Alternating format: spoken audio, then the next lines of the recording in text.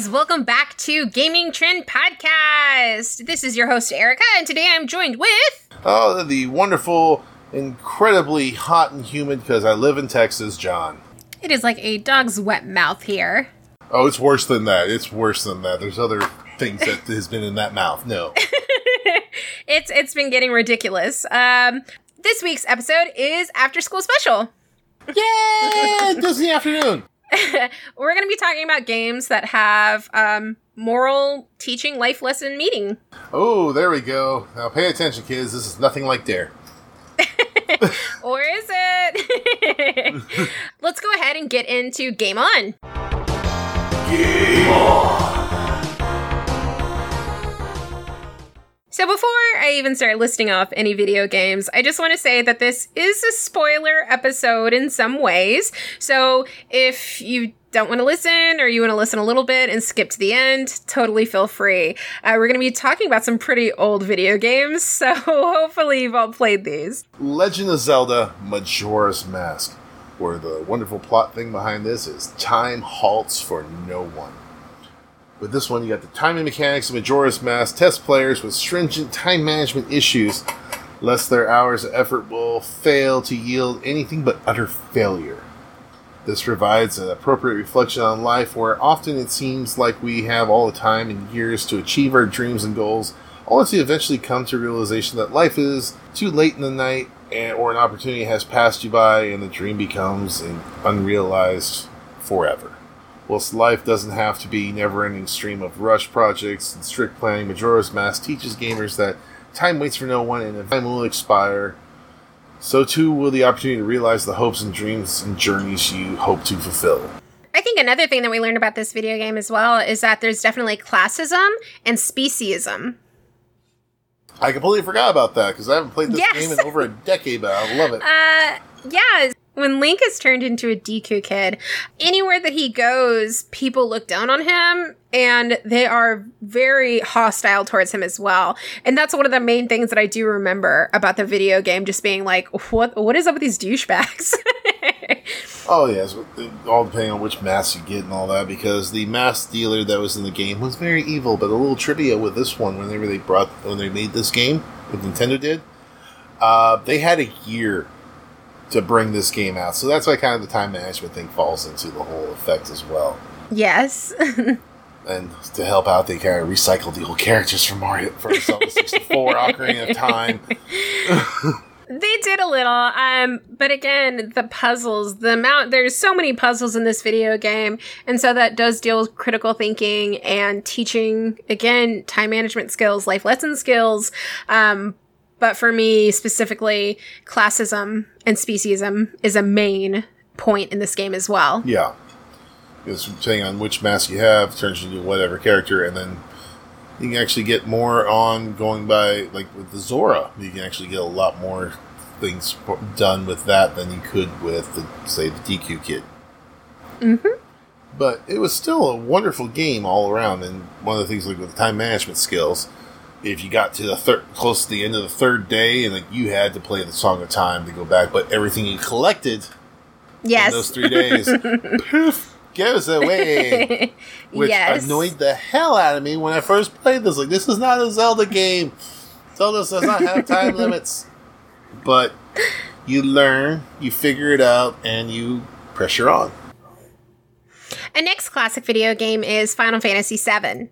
Final Fantasy VII follows the story of mercenary Cloud Strife, who is hired by the eco-terrorist group Avalanche, led by Barrett Wallace, to help fight the megacorporation Shinra Electric Power Company, who attempts to drain the planet's lifeblood as an energy source to further their profits. Apathetic to the cause, Cloud initially fights for personal gain, and for the promise he made to childhood friend Tifa Lockhart, Cloud eventually joins forces with many others to save the planet, which is threatened by Shinra and Cloud's nemesis Sephiroth, and discovers a reason to fight for a cause other than his own. In general, I think all Final Fantasy games have a strong moral and life lesson teaching background. But for Final Fantasy VII, I find it more, because it's my favorite Final Fantasy game.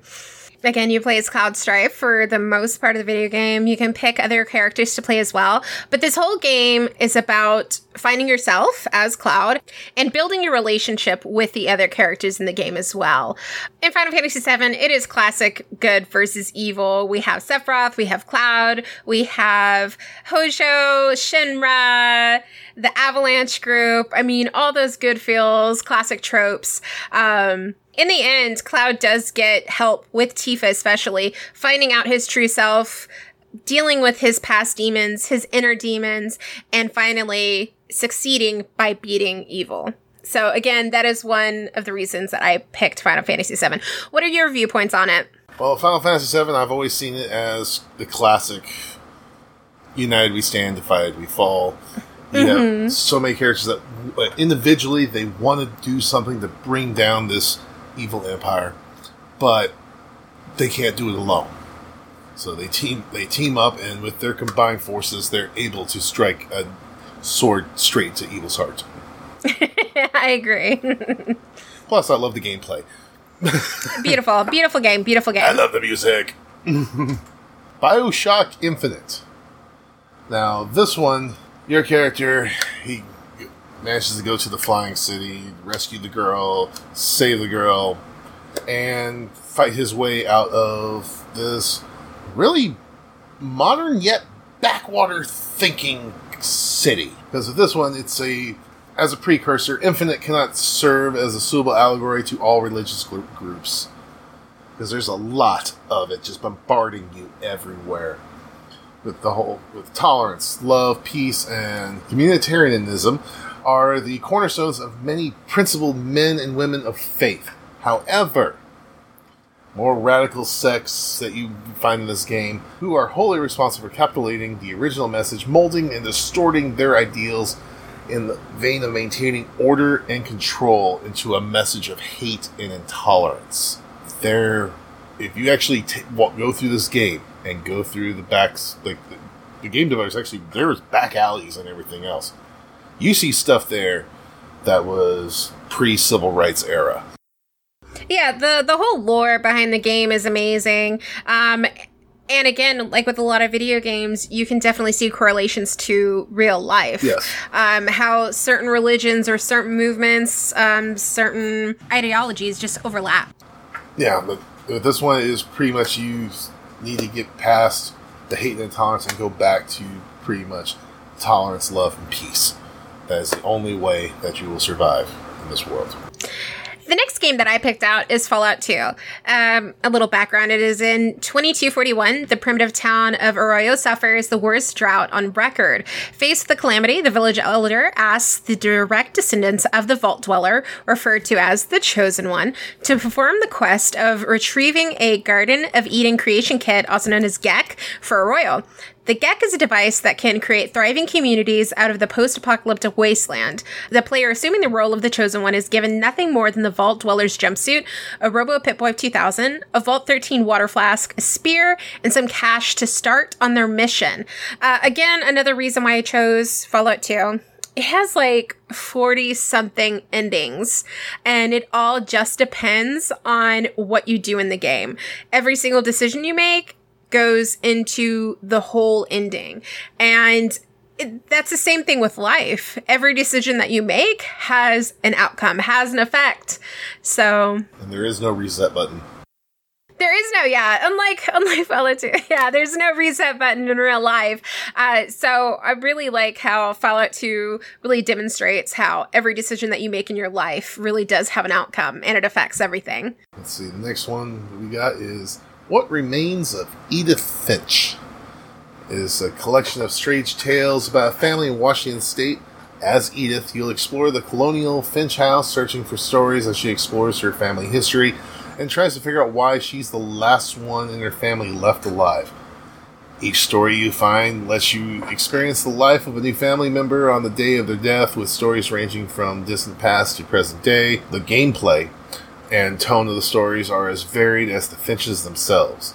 The only constant is that each is played from a first-person perspective and that each story ends with that family member's death. Ultimately, it's a game about what it feels like to be humbled and astonished by the vast and unknowable world around us. Yes. The reason that I really think this game resonates with the theme is that with Lewis's story, he worked in a cannery, and all he did all day was get lost in his dreams. And while being lost in his dreams, he gets killed while working. And with that message, it's just, don't let your dreams eat you alive. Like, go do those things. Go do the things that you want to do. Don't live a mundane life. If you have bigger aspirations, go follow them. That is true things on everything that you do on this world. Yes. And now we go to the wonderful game of Narc. Yes. In Narc, you control one of two police officers, each clad in a brightly collared ensemble of a masked motorcycle helmet and bulletproof armor. Max Force, the blue guy, and Hitman, the red guy. Their goal is to infiltrate the headquarters of KRAK, K-R-A-K, a drug distribution company and terrorist organization, and take down their leader, the mysterious Mr. Big. None of this is done with any subtlety, as the cops are armed with both machine guns and rocket launchers and a license to murder anyone that comes in their way. Also, with this game came the wonderful slogan, "Winners don't do drugs." Though the game has its own catchphrase too, no one had the guts until now. I love this game. First of all, it was funded by Dare. Wow. I don't think any Gen Xers? No, Gen Zers, right? Whatever my generation is. Millennials should know what this game is, but then it's like the Zennials? Is that what's after us? I just call us the elders. So there was an organization called DARE, and it would come to schools, and it would educate children on drugs, tell kids what drugs were, but then say not to do the drugs. And yet our drug use has gone up exponentially because of that program. Yeah, I've heard reports saying that we don't even know the full damage of what DARE has done. I know. I lived it. But it's a great, fun game. It really is interesting, considering that it is funded by DARE. They did really well. I remember we were talking about this game earlier, and for some reason I kept thinking it was NES, and then I just typed in Narc, and it's like, oh, it's the old arcade cabinet. Now I remember playing this at the roller rink. Yes, they do have it for the NES as well. Okay, I never played on the NES. I remember playing on the old arcade, standing there, and just getting into it, killing all the bad guys. Yeah. And yet, with all of this funded by DARE, with all people to keep off of drugs, and all that money that was involved in all of that in the production of the game. So now we're just going to scroll right into Shut Up and Take My Money. Shut up and take my money. The first one that we have on our list is Funky S, the world's smallest foldable handheld console. The Funky S is tiny enough to fit on your keychain, while powerful and comfortable enough to let you play thousands of retro games. You don't need to think about bringing another device with you in the morning. It's all there. Oh, it's such a cute little tiny, was it Game Boy SP? So it's like, imagine a Game Boy Micro, and then a Game Boy SP, and then they had a small baby, like a smaller baby. This was the runt of the This was the runt of the litter. It is small, okay? Like, it can literally fit on your keychain. Your thumbs will be, like, right next to each other while playing the game. But, I mean, it looks easy enough to play and see. So, I mean, it's interesting. Yeah, like I said, with that thing with Grant, I have huge thumbs, so I can probably just swipe back and forth on those. Yeah. But this thing is actually pretty nice. Like, it looks like something that small with that much computing power probably has a Raspberry Pi Zero in it, which those things are pretty small to begin with. But I'm curious how long the battery life is on this thing, especially with that little TFT display they got on there. Oh, here we go. It's a 450 milliamp hour lithium-ion battery, which will probably give you about maybe 3 hours of continuous play on low settings. See, I don't know. With games like that, I'd rather just get like a micro Game Boy. Yeah. But then you don't have the option of playing a bunch of different games. Oh, yeah, you gotta be like old school like I did and carry those little cards the size of like 4 credit cards stacked. Oh my gosh. That's why I remember those. This is why everyone in the 80s and 90s wore cargo pants. Yes, no, that is exactly why we did. I remember back in the day, whenever I had my Game Boy Advance, I had a hard case for it. And then in the hard case, you had slots for your video games. But still, I mean, that sucker was like a good, 4 or 5 inches thick. Shut up. But yeah, at least with this thing, I actually got one of the little pictures here where you got it opened up. So it is a custom board, probably based off of the Raspberry Pi Zero architecture. But this little guy, it has an SD card slot or micro USB, but you can upgrade that to 128 gigs, and it comes with a 16 gig with it, with the half-watt speaker. So pretty much you have to run it on loud just to hear anything, because if it's anyone from my generation, our hearing sucks.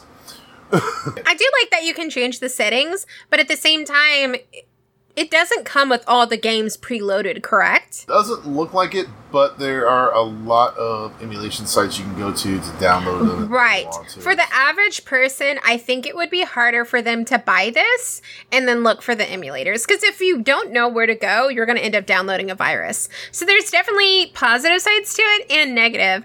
We built small, I mean, you've built small Raspberry Pis. I mean, it's not that hard and it's super cheap. In comparison to Raspberry Pi, it costs like, what, $5-10, right? This by itself is $71. Oh, that's about as much as I pay for a Raspberry Pi. But the Pi... But just for the Raspberry Pi, it's like $5. For the Raspberry Pi Zero, yes, it's $5.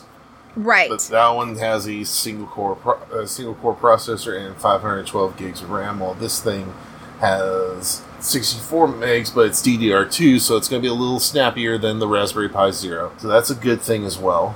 But still, this little tiny thing, and it's running some of the emulation software. It looks like just by the menus alone was like stuff like that for the Raspberry Pi, which you can do NES, Super Nintendo, Game Gear, and you're able to put Master System games in there because Game Gear is just a ported of Master System, and PlayStation 1 games. Yes. You can. There's a large variety of games. I can only imagine trying to play a PlayStation 1 game on this thing. I mean, imagine playing like Final Fantasy VII on this little tiny screen. I cannot imagine. Oh, I know you're going to try it, though. I know. I would try it. I definitely would. Don't even. I wonder if they got Punch-Out for this thing. That would be awesome. Oh, especially when you look on that little 1.5-inch diagonal screen and you're trying to look for the little blinking pixel. Where are you? Where are you? Our next game that I found is Deathground, a dinosaur survival horror game. This reminds me a lot of Jurassic Park, and it also reminds me of Turok. Turok? Mm-hmm. So you know what? With the way this year's going, I would not surprise if this actually happened in real life. I would not be surprised. And this game is starting at $16. Deathground is a solo and co-op survival horror game that throws players into a desperate battle for survival against deadly AI dinosaurs. Oh. Yeah, so we're not just talking about regular dinosaurs that you recreated with frog DNA. We're talking about AI robots, okay? This is amazing. We got Terminators. We got Terminators. And you can team up to 3 players for the co-op games. Only 3? Yes. Why not a round number like 4? The visuals, the game settings, they're all beautiful. The more games that you play, you unlock more zones, which are different areas in this Deathground Park that you're playing. So you can go to like the rainy wilderness outside, to the inside of the building. So there's different ways you can play this. The playability of this game is amazing because, again, it's almost like a death circle where you keep on playing over and over and over again, and you unlock more things each turn. I'm looking at the screenshots of the actual gameplay right now of this, and I'm just amazed that there's actually a picture of on here, a little video of you have to hack the computer. Yes, I'm using air quotes. And a little progress bar says hacking 90, 91, 92, 93, 94%. Like, really? I mean, that's what they did in Jurassic Park. I mean, it's adorable. Oh, that old movie. Oh, it was so great. I like that the bare level for getting this game is only $16. That's not bad. I don't see any physical copies yet. This is all just downloadable, but that's not a bad price. Oh, yeah, especially now that I've gotten back into PC gaming since I just got done getting my gaming rig up and going. It's like, yay, more Steam stuff for me to buy. Yes. So much from my wallet. But yeah, this is something I definitely play because, granted, who doesn't love dinosaurs? They're trying to eat you. Yes. You can find that on Kickstarter. So yeah, this would definitely be a 4 out of 5 to buy. I would definitely agree. The graphics alone, the settings, the game visuals, they are very lovely. As long as the soundtrack is good, I'm good for that. Yeah, I can only imagine the soundtrack being amazing since they offer to buy the soundtrack itself. So when you know that they throw that, soundtrack in, you know that's going to be good stuff, man. Oh, yes. And just think if you had surround sound hooked up, you could hear something munching in the background. It's amazing. Now, I know AI dinosaurs are crazy enough, but let's listen to some more crazy stuff in Nani. Nani? NYC rats are attacking outdoor diners! Oh, dear God, New York rats, they just look at you and go, what is this, raid? Haha. Okay, first of all, NYC rats are like cats. Like, they're humongous. I would not want to mess with these things. Oh, no, these things are not, these are bigger than cats. These are the size of a medium-sized dog. The city's rats usually survive on the waste that is discarded by millions of restaurants in New York City. But since the coronavirus pandemic forced businesses to close, these animals have become famished and desperate for food. On June 22nd, the city allowed restaurants to seek guests outdoors. It kind of resulted in customers encountering hungry rats who were willing to crawl on shoes and tables to get some of the patrons' food. And again, NYC has a big rat problem, but they are close to 2 million rats in the city, which is only third behind Chicago and Los Angeles. The New York rats are famous on so many levels. They don't. Yeah. They are the honey badger of the U.S. They really don't give a fuck. No, I mean, they don't. really don't. Yeah. Oh, but these things, dear God, a little bit of trivia here. Do you know a New York rat can chew through a galvanized pipe? I've seen it. I've seen pictures. Like, it's just the level that these rats are at, it's just insane. They just, like, truly do not give a fuck. Oh my God. I just hope they don't become cannibalistic and then they start trying to eat people. It's just not going to be good. That's our next headline. New York City rats start eating people. Welcome to August 2020.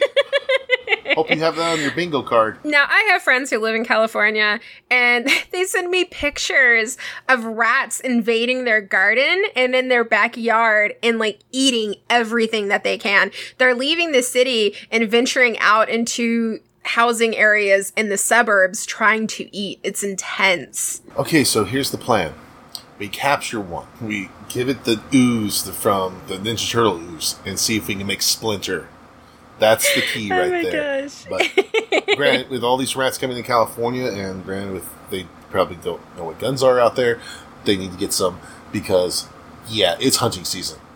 And our last thing is Assassin's Creed's Valhalla lets you recruit kitty cats. Oh, I'm noticing a theme. For 2020, games this year. yeah, 2020 and 2021 games is going to be nothing but cats. That's what it is.